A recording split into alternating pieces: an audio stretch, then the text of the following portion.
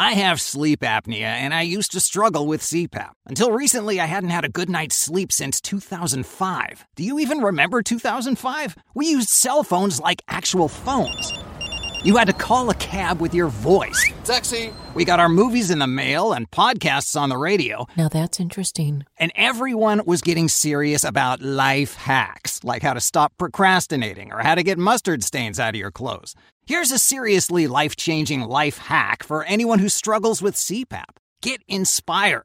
It's a sleep apnea treatment that works inside your body at the click of a remote. That's right, a button. There's no mask and no hose, just sleep. Learn more on the information superhighway at inspiresleep.com. That's inspiresleep.com. Then put the bad old days of CPAP struggle behind you. Inspire, sleep apnea innovation. Inspire is not for everyone. Talk to your doctor to see if it's right for you and review important safety information at inspiresleep.com.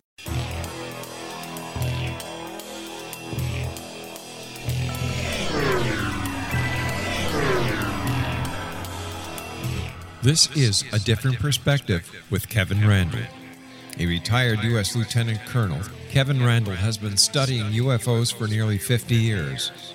Kevin has investigated some of the most famous UFO cases in the world and has been consulted for dozens of documentaries about UFOs.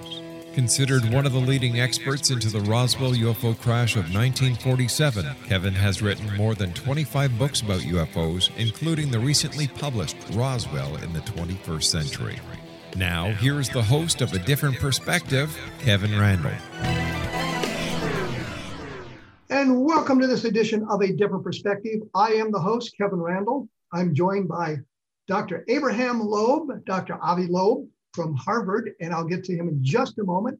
Normally at this part of the program, I have some sort of a rant that goes on, and I just don't have anything that would be appropriate for the UFO program. So we'll avoid that and just bring the guest forward, I guess is what I'm trying to say. Dr. Abraham Avi Loeb is a Frank B. Baird Jr. Professor of Science at Harvard University, where he was the longest serving chair in the history of the astronomy department from 2011 to 2020, and where he directs the Black Hole Initiative and the Institute for Theory and Computation. The length of the sentence made me stumble. Sorry about that. He's a member of the President's Council of Advisors on Science and Technology, as well as the advisory board for the educational platform Einstein Visualize the Impossible. He also chairs the advisory committee for the Breakthrough Starshot Initiative and on the board of Physics and Astronomy of the National Academies, and serves as the science theory director for all the initiatives of the Breakthrough Prize Foundation. He's the author of 5 books and 800 scientific papers. Now, 800 scientific papers is kind of impressive, I think. And I've lost my place there. The 800 papers.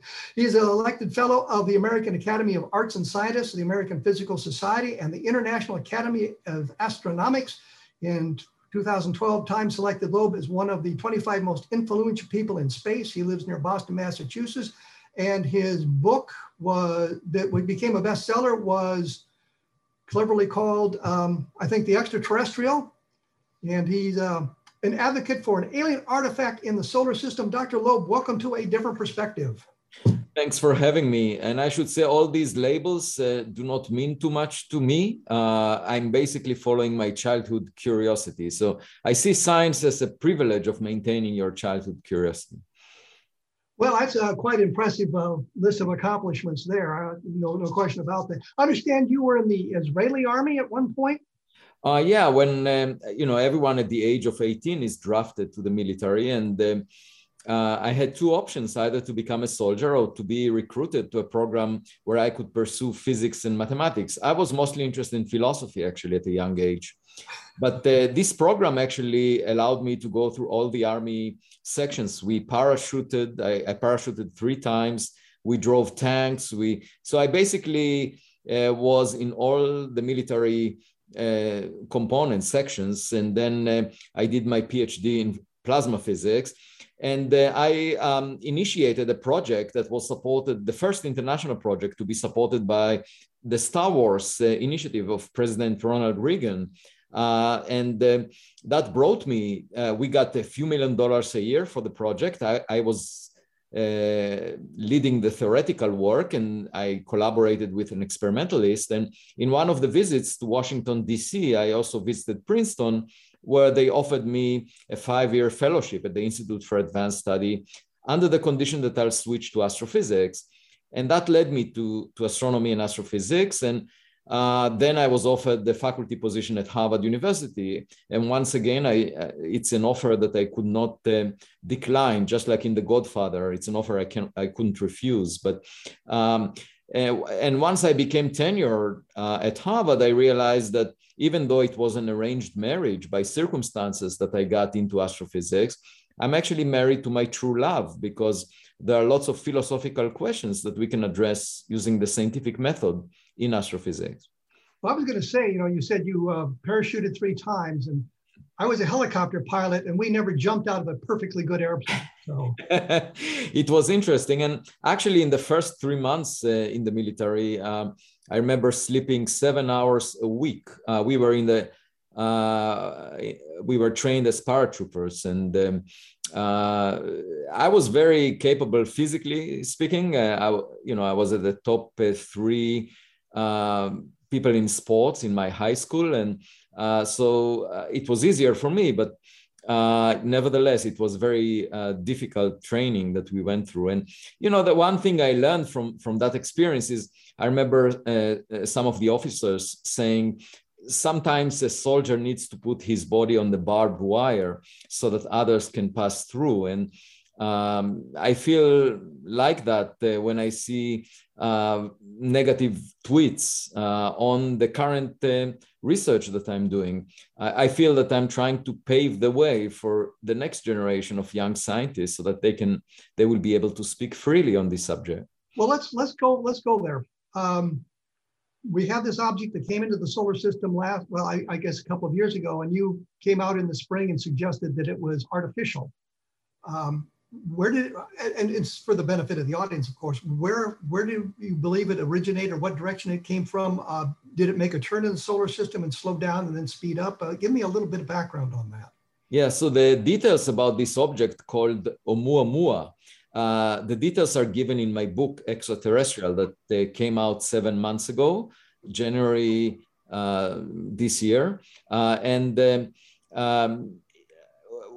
This object was the first one that came from outside the solar system that we spotted near Earth. And it looked nothing like we have seen before within the solar system. Didn't look like a comet, didn't look like an asteroid. There was no cometary tail around it, no gas or dust.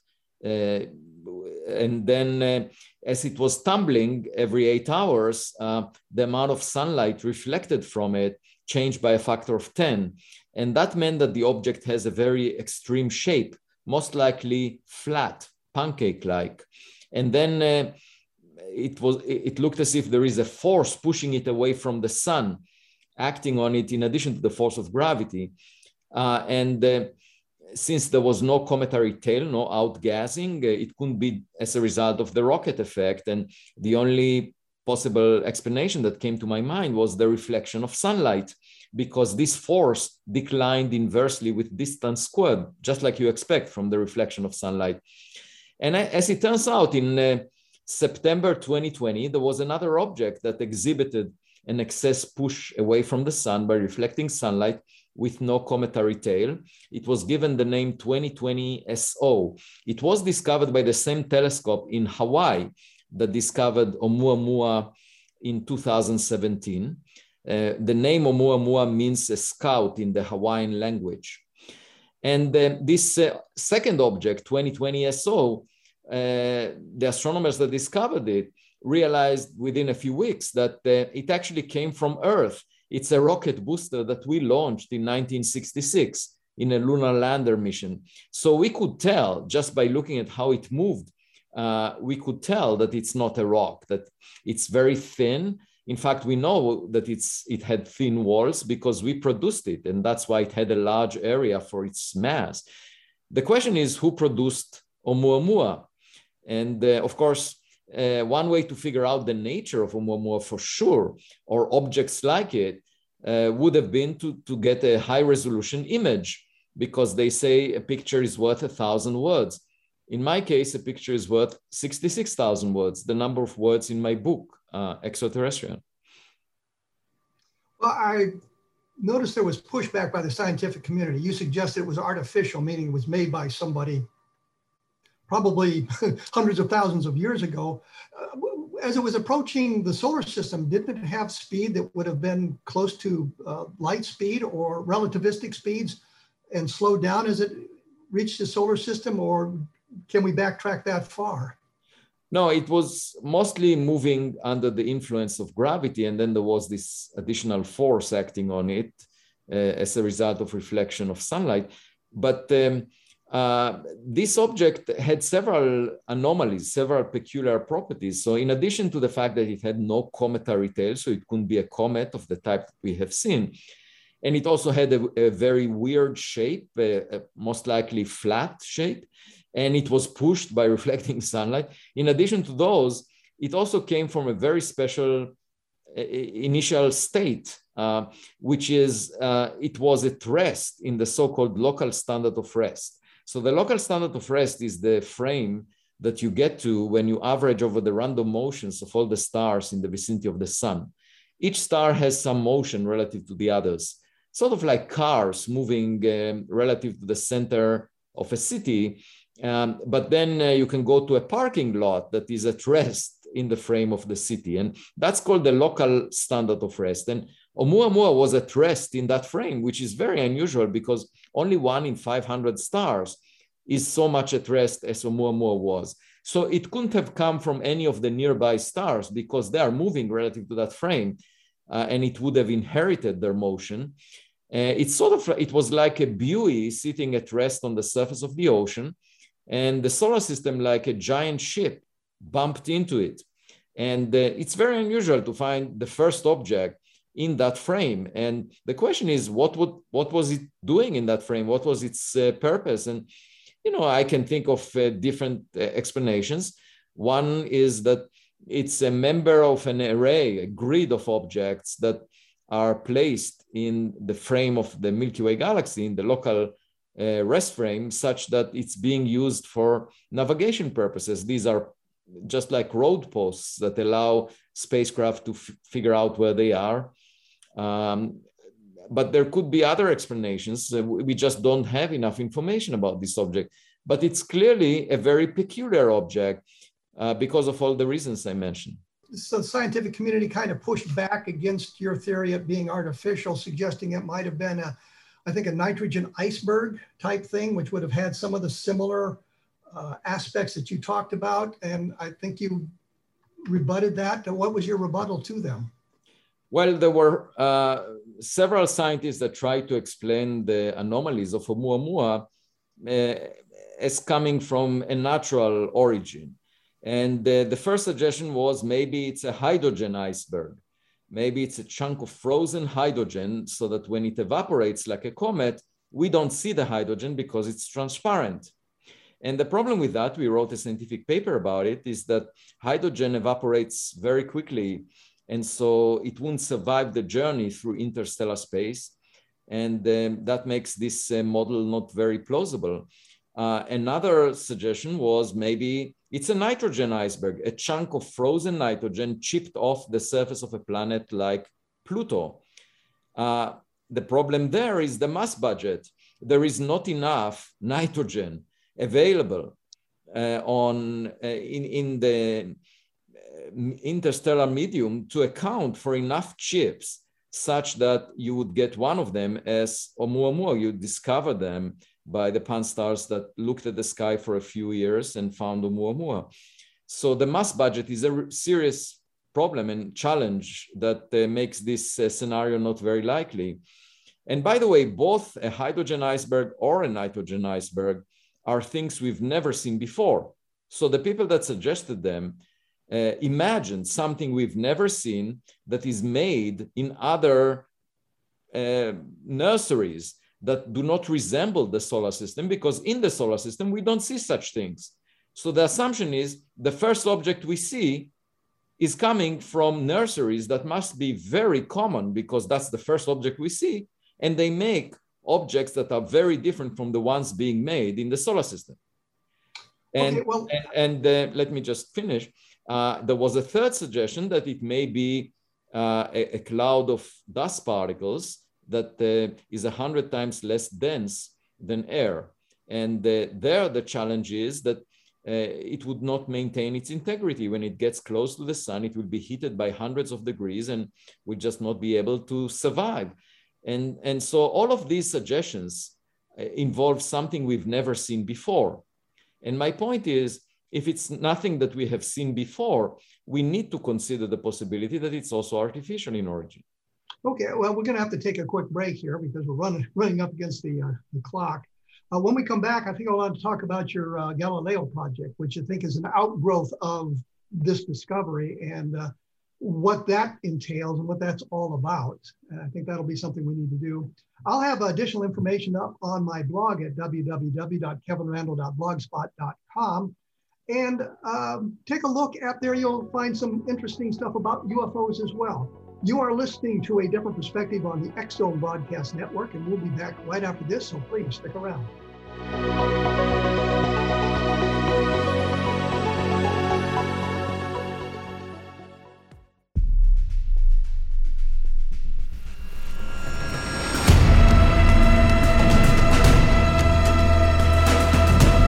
We all have that friend who wakes up early to go get everyone McDonald's breakfast, while the rest of us sleep in. This is your sign to thank them. And if you're that friend, this is us saying thank you. Now get a sausage McMuffin, sausage biscuit, sausage burrito, or hash browns. Choose 2 for $2.50. Enjoy a large iced coffee for just $2. Price and participation may vary. Cannot be combined with any other offer or combo meal. Single item at regular price. Ba-da-ba-ba-ba. And I am back with Dr. Avi Loeb. We're talking about artificial objects in the solar system, from outside the solar system, that sort of thing. And we are practicing social distancing because we are not in the same place at the same time, which I think is just wonderful of us. When we went away, we had kind of explored, I guess, the idea, or why you thought that the Oumuamua was an artificial object as opposed to something naturally formed. And I think this gave rise to this idea of the Galileo project, which you and a number of your colleagues have announced. Tell us a little bit about the Galileo project. I'll be glad to. Speaking about social distancing, I should mention that I wrote a Scientific American essay. I write one every week about social distancing on a cosmic scale. You can imagine that an advanced civilization might decide not to interact with lower level civilizations because it will degrade their quality of life. So they may close themselves in a cocoon and just have everything they need. How do we find about them? What they're doing? They must deposit some trash according to the second law of thermodynamics. So just like those investigative journalists that go through the trash cans of celebrities in Hollywood in order to find about their private lives, we could find trash that they sent into space. And from that, infer that they exist and learn something about their private lives. So just a comment about social distancing that may exist in the Milky Way galaxy. When you talk about going through the trash, I'm sure you're talking about the electromagnetic signals being sent out, such as we radiate from Earth. No. So for 70 years, the search for extraterrestrial technological civilizations focused on looking for signals. I think it's the wrong approach because it's just like trying to have a phone conversation. You need the counterpart to be alive at the time that you're having the conversation. What I'm talking about is like archaeology, looking for relics that were left behind. The civilization might not be around anymore. It might have perished. You know, it's not clear that we would survive more than a few centuries from now. So there is a relatively very narrow window of opportunity to interact with us, just a few centuries out of the age of the Earth, which is 4.5 billion years. That's a very narrow window. And if anyone tries to communicate with us, they have to be alert just for this very narrow window so that we will be receiving their signal and they will receive our signal. So a much better approach is looking for physical objects that were sent into space, like we sent Voyager, New Horizons. And currently we are developing artificial intelligence systems that will drive cars, that in the future will make medical decisions. So I can imagine an AI system sent into space, sort of like sending your kids to the world. You can train them early on so that they follow your goals, and then they learn from experience, and they're completely autonomous. You don't need to send them any guidelines because the distances between stars are huge, and it may take millions of years for them to reach nearby stars. So you just send those systems, and they basically follow your guidelines and do it autonomously. And if we can imagine such a future within a decade or two from now, because we are developing AI systems and we have the ability to send spacecraft, it's quite likely that a civilization that predated us by 1 billion years did that already. And most stars formed billions of years before the sun. So this may be our reality. And if you imagine those AI systems sent 1 billion years ago with a 3D printer, they could replicate themselves and produce many copies, and they may fill up the Milky Way galaxy, including the solar system. Any habitable region around a star may have a probe of this type. And the question is whether we live in such a reality. And the only way to find out is not to talk philosophically about the subject and try to argue about probabilities, but rather to look through telescopes, because we don't want to repeat the mistake that was made by philosophers during the days of Galileo. They refused to look through his telescope, and they said, we know the answer, the sun moves around the earth. And of course, that maintained their ignorance, but it didn't change the fact that the earth moves around the sun. And poor Galileo was put in house arrest. So that's why we announced the Galileo project. And I would have been delighted to have Galileo Galilei as a honorary member of our project. And this project was announced just a month ago as a result of a few wealthy individuals that came to the porch of my home with questions about my book, Extraterrestrial, and offered a total of $2 million in support of my research program. And that was sufficient for me to assemble a team of scientists, 24 of them by now, that mostly astronomers, that will be engaged in scientific research. And there are two primary objectives to the Galileo project. One is to find more objects like Oumuamua and get a camera on a spacecraft that will intercept their trajectory and get a close-up photograph so that we can tell what they are. And then the second aspect is the unidentified aerial phenomena that appeared in the report of the intelligence agencies to Congress on the 25th of June, which also prompted the Galileo project. So we want to build telescope systems on Earth that would monitor the sky in a scientific way, not a camera on a jittery cockpit of a fighter jet that we have no control over. We don't want to look at classified data, because then I would lose my freedom as a scientist to speak about it. So we want to basically assemble our own open data using the scientific method by using telescopes, several of them in each system, so that we can monitor the motion of any UAP in 3 dimensions, big enough telescopes so that we can get a high resolution image of the UAP. I have a Scientific American essay talking about getting a megapixel image of a UAP that will tell us, if you get a megapixel image, for example, of an object the size of a person at a distance of 1 mile, you can get that with a telescope of a diameter of 1 meter. And then you can resolve the head of a pin on that object. You can tell whether it has a label made in China, made in Russia, or made on exoplanet X. If it's made by humans, it's of no interest to me as a scientist. If it's a bird, it's also of no interest to me because I'm not a zoologist. But if it's something else, I would be very interested in what it looks like.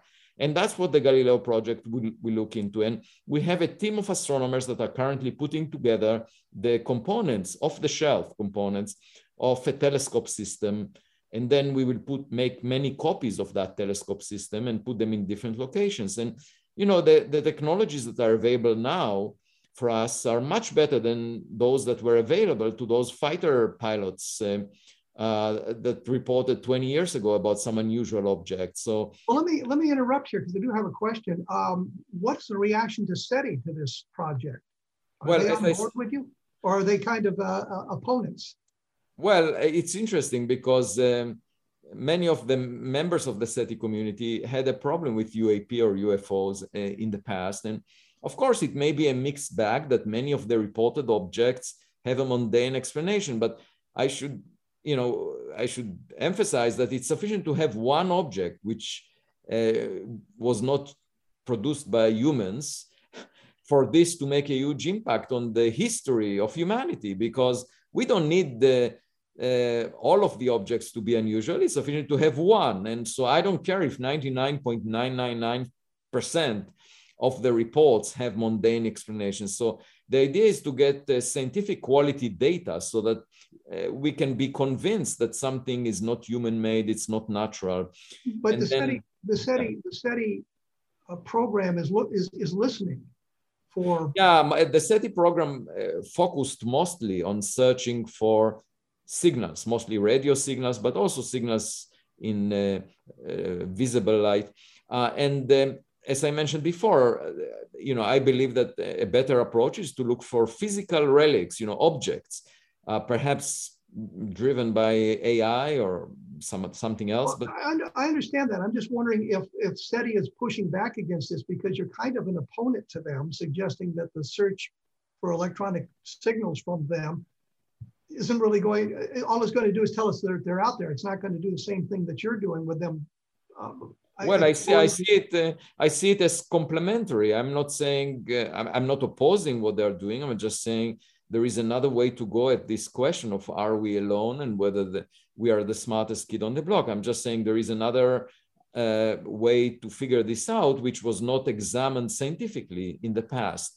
And there are some SETI people who are pushing back. But there was a very favorable essay written by Seth Shostak from the SETI Institute, basically saluting and encouraging the Galileo project. And, I have an advisory board that includes a lot of distinguished scientists, including Seth himself. Now, there are people that have expressed reservation about the Galileo project, but frankly, I don't see any negative aspect to it because we are using funds that came from private donors. These funds were not used for any other scientific project before, so we're not taking away money from existing projects. And moreover, there is a huge level of support, enthusiasm. I got thousands of emails from young people who would like to contribute to the project. So it's a win-win proposition to look for evidence and have a scientific approach to this subject. I don't see why anyone would have a problem with getting evidence based on funds that were not used for any other purpose. Well, I was just thinking that their approach is just listening for signals, and you're taking a more proactive approach, I think, than what they're doing. And I know that the other thing is, as a writer, when I have published a science fiction novel and we go to science fiction conventions, that there are other science fiction writers there who feel you've taken money out of their pocket simply because you've published a book and they didn't get that opportunity, even though they wouldn't have had that opportunity no matter how you slice the bread. So you're not taking money from them. Well, I offered the SETI people and others to join me in this endeavor. I'll be glad to collaborate with them, but for many years, there was dismissal and ridicule of the unidentified aerial phenomena or UFOs, as they were called before that. And as a result, they have difficulty accepting a scientific project aimed at clarifying the nature of these objects. And as I said before, science is not about prejudice, it's about evidence. It should be guided by evidence. And the reason I announced this project is that there was this Oumuamua interstellar object that looked weird. And also there was the report about unidentified aerial phenomena by the government. And these are the UAP that were mentioned, were detected in multiple instruments. So to me, it looked intriguing enough for scientists to be engaged. And I should say the NASA administrator, the head of NASA, Bill Nelson, who saw also the classified data as a senator, argued that this is a serious matter that scientists should be engaged in. And former CIA directors, Brennan and Woolsey, also spoke about it as a serious matter. And former President Barack Obama acknowledged that as well. And, you know, if these people saw the classified data and they speak about it as a serious matter, I think the scientific community has an obligation to figure out the nature of these objects. And that's what we are doing in the Galileo project. But you have a UFO, UAP segment to look at. You're looking at that sort of thing. I want to explore the UFO just a little bit further with you when we come back, because I think there's a history in the UFO phenomena that's important. For example, the Condon Committee, which was the University of Colorado study in the 1960s, suggested there was no national security implications and nothing of scientific value could be learned by studying these UFO reports, which is a preposterous conclusion for them to come to, but it was based on what the Air Force wanted them to find. And there's documentation to show the Air Force told them what to find for their investigation. So I want to kind of explore that a little bit with you here in a moment. And of course, there's Dr. Donald Menzel, who was a Harvard astronomer in the 1960s, who just chafed at the idea of UFOs and offered multiple explanations for UFO sightings, making this stuff up. And it was clear that he made this stuff up. Of course, then we can go to John Mack as well, but that's something else. I've got to take a break here. I've rattled on a little bit longer. You're listening to A Different Perspective on the X Zone Broadcast Network. There's many fine programs about the paranormal to be found at xzonebn.net. So take a look at those listings. My favorite happens to be A Different Perspective, and we will be back right after this with Dr. Avi Loeb.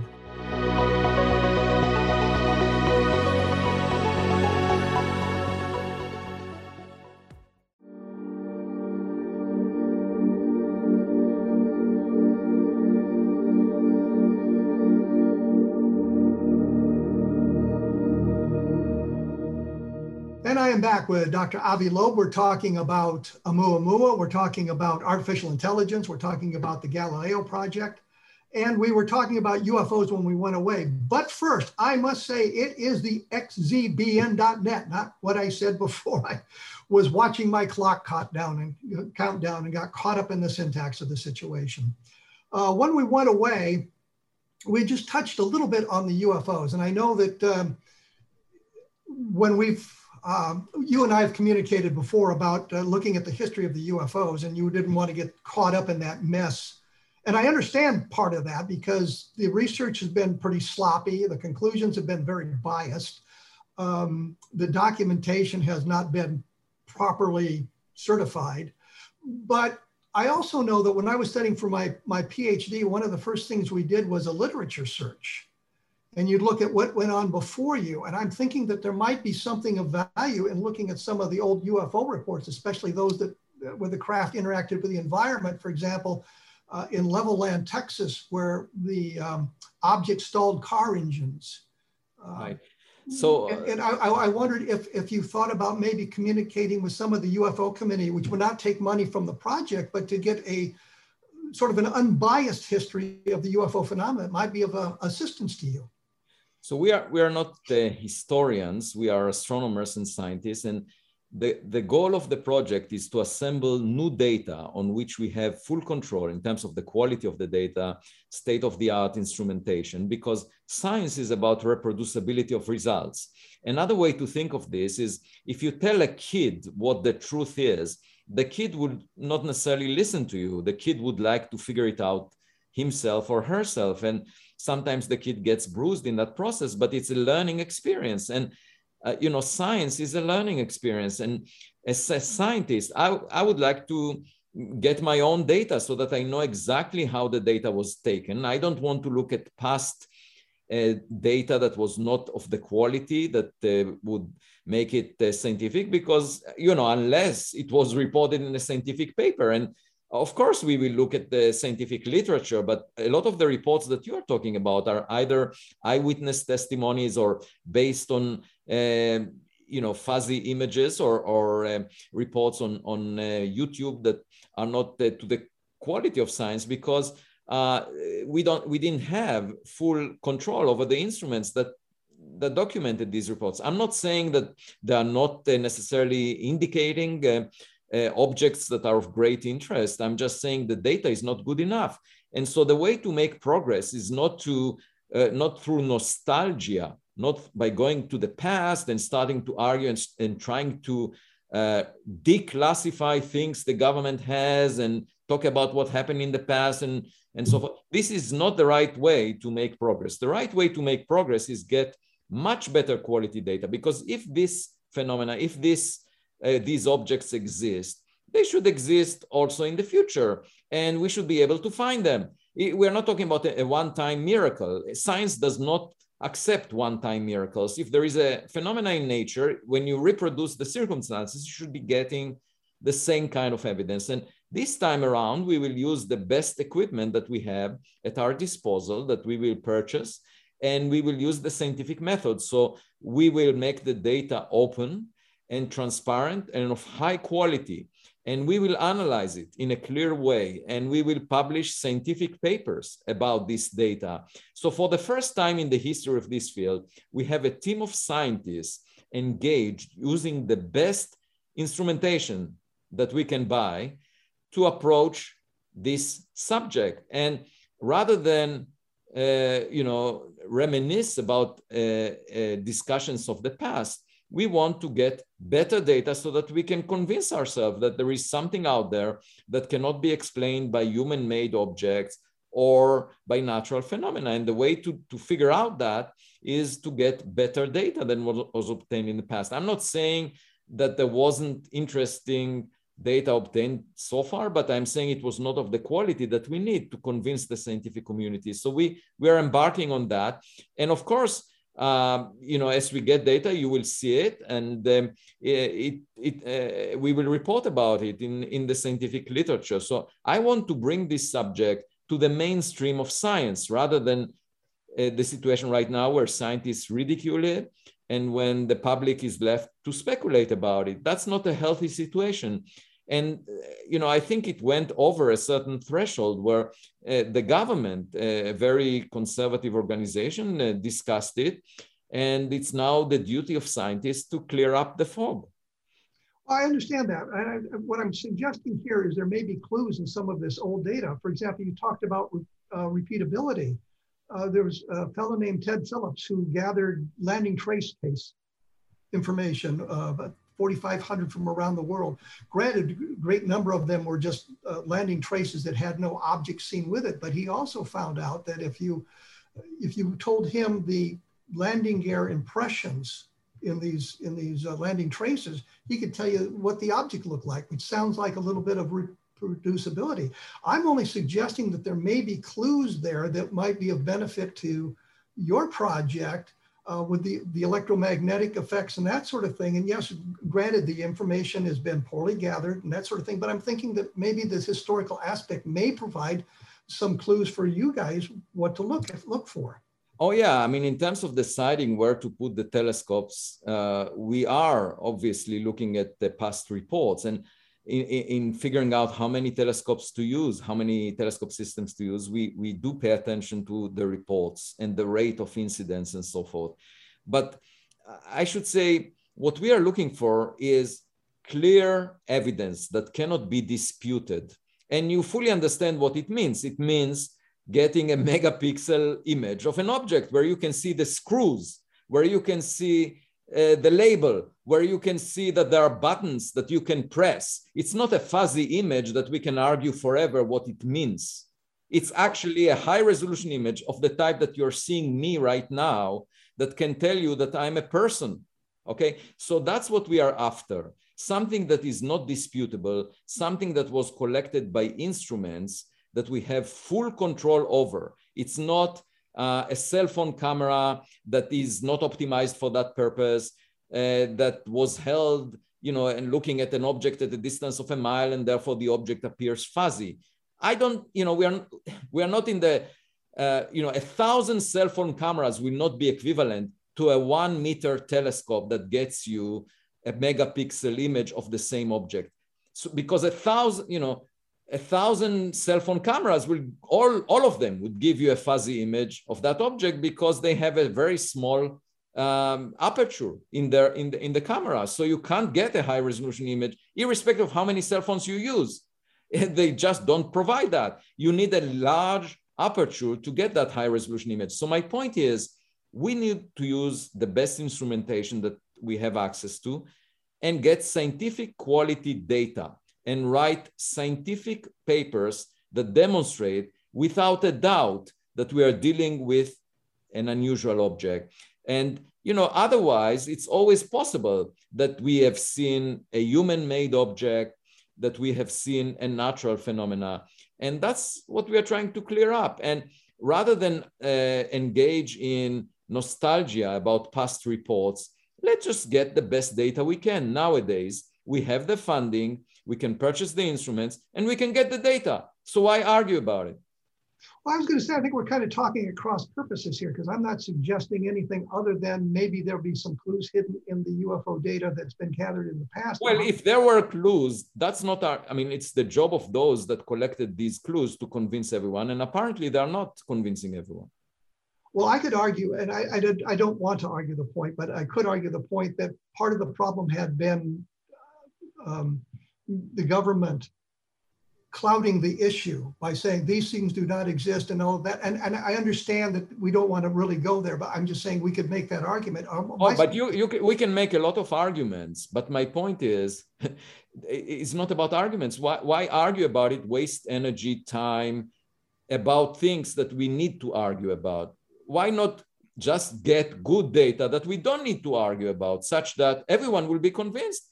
It's just like convincing a jury. You go to a courtroom and you can argue forever. This person said that, the other person said something else. You can argue forever. But then if a detective brings clear evidence to the table, the jury would be convinced. So the point is, why argue forever? That's not the right approach to resolve the matter. The right approach is to act like the detective, to collect the very best data that we can collect. Now, if you tell me in the future, such data will never be found because it was a one-time phenomenon, that's something that happened and will never happen again, like, miracles that happen in some religions and so forth, then it's not part of science, because science is about reproducibility of evidence. The fact that you can see the same thing again and again and get much better evidence on it. But if you claim that it's a miracle, then I cannot say anything about it. Yeah, you can't refute that when you come down to well, it's a miracle and it's not going to be reproduced. I understand that.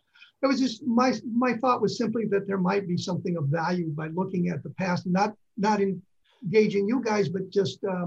Yeah, but my point is, if it was of clear significance that convinces anyone that looks at it, then everyone that looks at it would have been convinced, right? So why isn't the public convinced? Why isn't the jury, convinced? Because the data that was released, I'm not saying the government may have data that would convince people, but what we have seen so far is not convincing. And I don't want to look at classified data because that would limit my freedom as a scientist. So we want to, the sky is not classified. Astronomers look at the sky all the time. So we should be able to look at the sky with good instruments and collect the data that we need.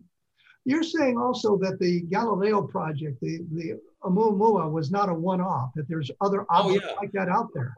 Yeah, because when you go to the kitchen and you find an ant, you usually get alarmed because you know that there must be many more ants out there if you survey just a small region of the kitchen cabinet.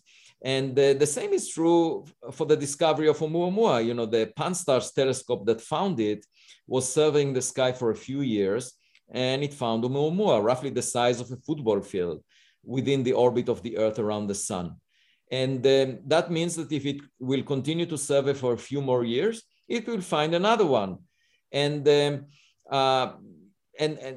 will be a telescope, an observatory that is far more sensitive than Pan-STARRS, coming online within a couple of years. It's called the Vera Rubin Observatory in Chile. And it could detect objects like Oumuamua once per month. If they come into our region around the sun, if they arrive here randomly. Of course, if Oumuamua was a one-time event that will never happen again, tough luck. We will never find another one. And that would make it even more unusual because it's not random. But on the other hand, if you make the simple assumptions, just like you make in the case of finding an ant in the kitchen, then there should be many more found in the future. And what we need to plan for is when we detect another one that doesn't look like a comet or an asteroid, then we should send a spacecraft with a camera that will intercept its trajectory and take a close-up photograph. Just like the OSIRIS-REx mission that took a close-up photo of the asteroid Bennu and actually landed on it, and they will bring a sample from it in 2023 to Earth. We can do the same thing with an object like Oumuamua. Imagine landing on it and pressing the buttons on it.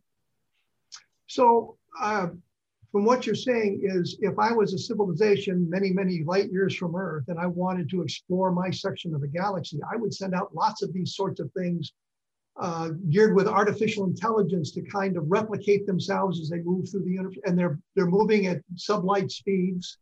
Exactly. So that the closest star system, Proxima Centauri, or the Alpha Centauri system, 4.1 light years away, that would take many, many thousands of years for it to get from there to Earth. Yeah, it would, with chemical rockets, it would take 50,000 years, roughly the time that elapsed since the first humans left Africa. So if we were to send the New Horizons or Voyager towards Proxima Centauri, we should have sent it when the first humans left Africa for it to arrive. Let me interrupt there because I'm getting up against my break here. When we come back, we'll explore that a little bit better of how this might work. Once again, I'm going to say there's many fine programs about the paranormal on the X Zone Broadcast Network at xzbn.net. Get it right this time. We will be back right after this with Dr. Avi Loeb talking about artificial intelligence, so stick around.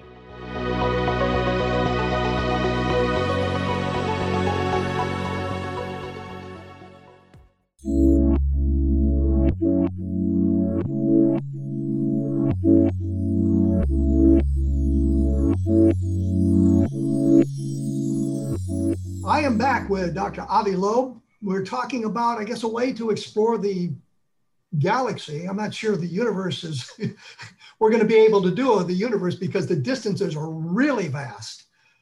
Star systems are quite a long ways away, but other galaxies are just hundreds of thousands of millions of light years away. I'm thinking of the Fermi paradoxes. If the galaxy has other intelligence life out there, where are the colonists? I guess that type of thing. You're suggesting, I think, an explanation for the Fermi paradox is they wouldn't be colonizing, they would be sending out probes to kind of look around to see what's going on out there. How do they get the information back to their original civilizations then? Oh, they don't necessarily, but as I mentioned before, AI systems can be thought of like kids, right? You train them early on and then you send them to the world.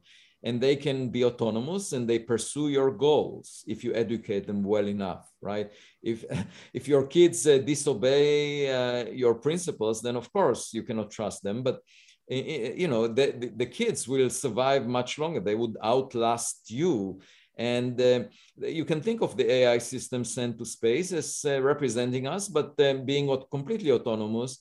And it's not about sending information back. It's about pursuing your goals. So you have to define your goals. If your goals are to get to planets and use the resources there, or figure out what's going on there for your own purposes, those systems will go there and do it. Now, there is no point in communicating back any information because it takes a huge amount of time.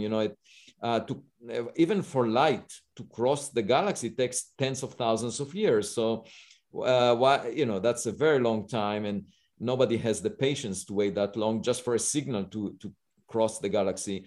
So my thinking is that these probes are sent out, for various reasons. One is that, it's sort of like interstellar monuments that you send.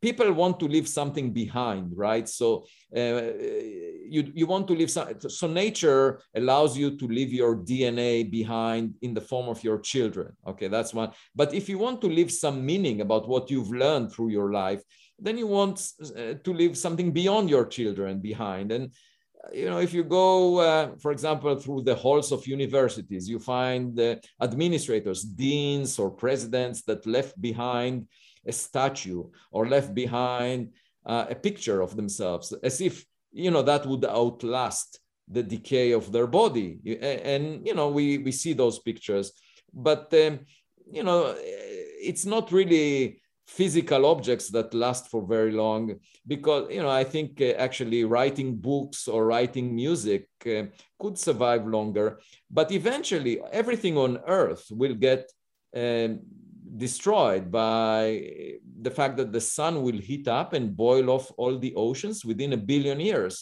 So nothing of what we produce as monuments, as relics of us, will survive beyond 1 billion years from now. And if you want to leave something behind that really represents yourself, you would send it into space. And you could send an AI system that carries some kind of a flame of your consciousness today. And that would represent you. So that may be one reason to send things out. And, if we are thinking about it, maybe others thought about it 1 billion years ago, and now it's filling up the Milky Way galaxy. And let me ask you this. So we have Oumuamua coming through our solar system. There's an AI on it. We recognize civilization on Earth. Wouldn't that then trigger some kind of response from this artifact to say, hey, we were here once, or something like that? Yeah, if it's functional, right? And now the question is, how many pieces of trash are out there compared to those that are functional? Because after a while, the instruments may stop working and may not be repaired. And, it will be just like defunct plastic bottles that you find in the ocean. They are not used anymore, but they are trash that they collected on the ocean surface. And so the question is, how many functional devices are out there compared to just things that are floating around? And of course, we need to get more data on those things, and we need to search. The thing is, the scientific community didn't really engage in such a search at all. And the Galileo project is really the first funded project, scientific project, to search for such things. And I think, what the scientific community did in the past was a self-fulfilling prophecy. It basically said, we need extraordinary evidence before we even engage in that discussion. And my point is, you would never get such extraordinary evidence if you're not searching for it. So it's a self-fulfilling prophecy, and there was no funding for this. There was funding, for example, to search for the dark matter, particles that we've never seen before. And for 40 years, we've been searching. We didn't find the particle that makes the dark matter. And that was considered part of the mainstream in science. It was also a search in the dark. So if we are searching for dark matter that would have very little influence on our daily life, why wouldn't we search at the same time also for relics of other civilizations? Because all we are saying is, we exist, and conditions are very similar on tens of billions of planets in the Milky Way galaxy alone. And therefore, let's search for things like us out there. That's not a very speculative proposition. It's quite natural for us to do that. I agree. I think it's a wonderful project. I'm always looking for evidence of extraterrestrial civilizations and extraterrestrial life. So I mean, that's an important thing to do. And I think it's great that the scientific community has moved beyond the point where, well, these things don't exist, therefore they can't exist, therefore they don't exist, as opposed to, well, maybe they do exist, maybe we ought to take a look for them. Well, it's not the scientific community that moved beyond this point. It's my research group that moved beyond this point. Well, a small segment of the scientific community is now engaged in this search. Although you could say the same thing about SETI having engaged in this with Frank Drake and his OMA project, Project Ozma, so long ago, moving a little bit beyond that, looking for evidences of other civilizations. You've taken it to the next step, and I think are moving in a direction to find actual physical evidence that would demonstrate this beyond a shadow of a doubt. Physical objects. And, the experience could be similar to a caveman that is presented with a cell phone. The caveman is used to playing with rocks all of his life. And when he sees the cell phone, he would say, oh, it's just a shiny rock. And that is pretty much the response of the astronomers to Oumuamua.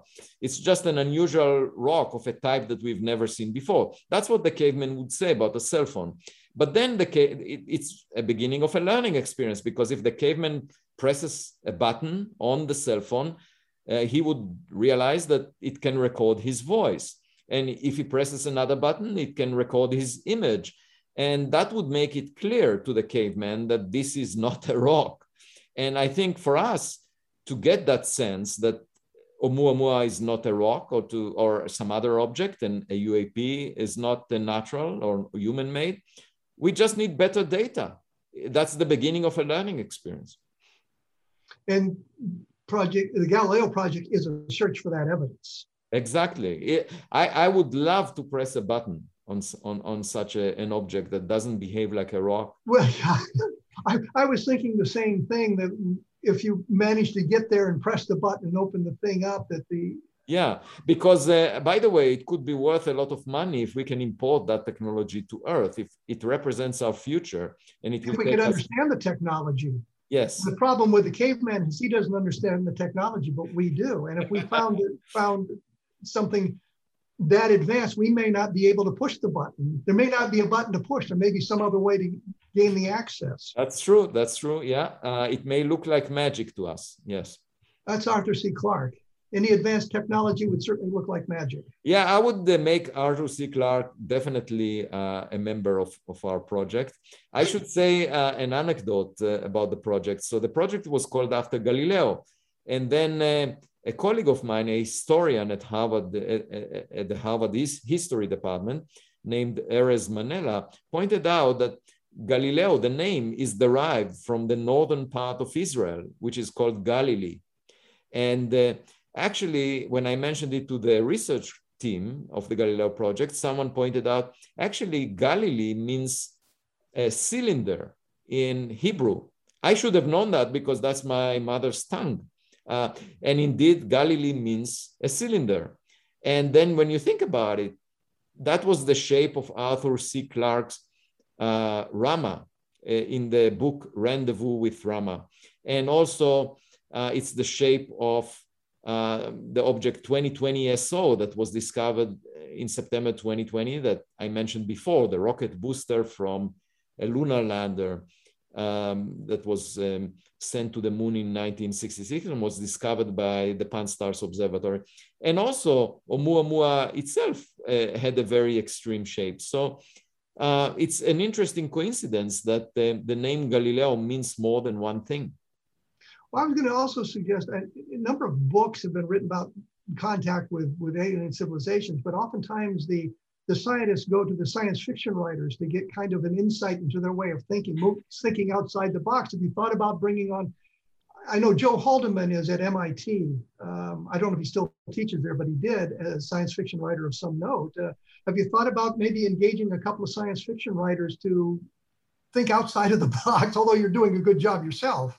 Oh, no, I mean, obviously, I'm happy to discuss and interact with them. And, you know, over the past 7 months after my book, Extraterrestrial, came out, I had almost 1,200 interviews back to back almost every day from 8 a.m. till 7 p.m. And some of them were with science fiction writers and some of them were with artists. And yeah, the importance of science fiction is that it expands our imagination. I have a problem with storylines that violate the laws of physics as we know them, because it just bothers me as a physicist to see ideas that do not comply with the laws of physics. But well, let me interrupt there because I want to say one thing. But the very strictest definition of science fiction, it must be predicated on science. And if you move beyond the predication on science, it becomes fantasy. Right. So actually, for example, the film Arrival, I liked a lot because it didn't violate the laws of physics. And a few months ago, the producer of Arrival contacted me. We had a Zoom meeting, and he said that he enjoyed very much my book. And I told him that I admired his film long before he knew about my book. Well, let me thank you for coming on, taking time out of your day to chat with me about this sort of things. And let me say one other thing. He means the film Arrival, not The Arrival, which is a whole different movie. Thank you, Dr. Loeb. I appreciate you taking your time to chat with us about the Galileo project and what you hope to gain from your explorations. Thank you, Kevin, for inviting me, and I'll be glad to come again once we have some interesting evidence. Oh, I'd be glad to have you on there. And I did appreciate the invite to your press conference. Thank you. I should say that on the Galileo project website, we established a link for crowdfunding. There is a button saying support us. And if anyone is interested in promoting the goals of the Galileo project, we would be grateful for your generosity. Thank you. Okay, well, you have a good day, sir. Bye-bye. Okay. Next week, I'm going to talk to Mike Rogers, who is part of the Travis Walton experience. We're going to have a discussion about some of the things that are going on with the idea of the alien abduction and what Walton has to say about, or what Rogers has to say about his participation in that. We'll take a long look at some of the controversy that has developed in the last few months about the Walton abduction, which is somewhat disturbing for those of us who have been around the field for more than 10 or 15 minutes. Following that, we'll have Robert Schaefer on board to talk about UFOs from the skeptical side of the fence and see if we can't come to some common ground on that as well. And finally, Rob Mercer, who discovered a great deal of information about Project Blue Book that had been hidden away, so to speak. We'll have him on to talk a little bit about that. That's what's coming up in the future here. Also, take a look at UFOs and the deep state, which I think is becoming a little bit more relevant, given some of the things that have been going on and the discussions of the deep states as it relates to politics as opposed to UFOs. But I think there's some interesting things in the UFOs and the deep state that will get everybody's interest. As I say, you've been listening to A Different Perspective on the X-Zone Broadcast Network, xzbn.net. I'll be back in about 167 hours with more incredible information. Thanks for tuning in.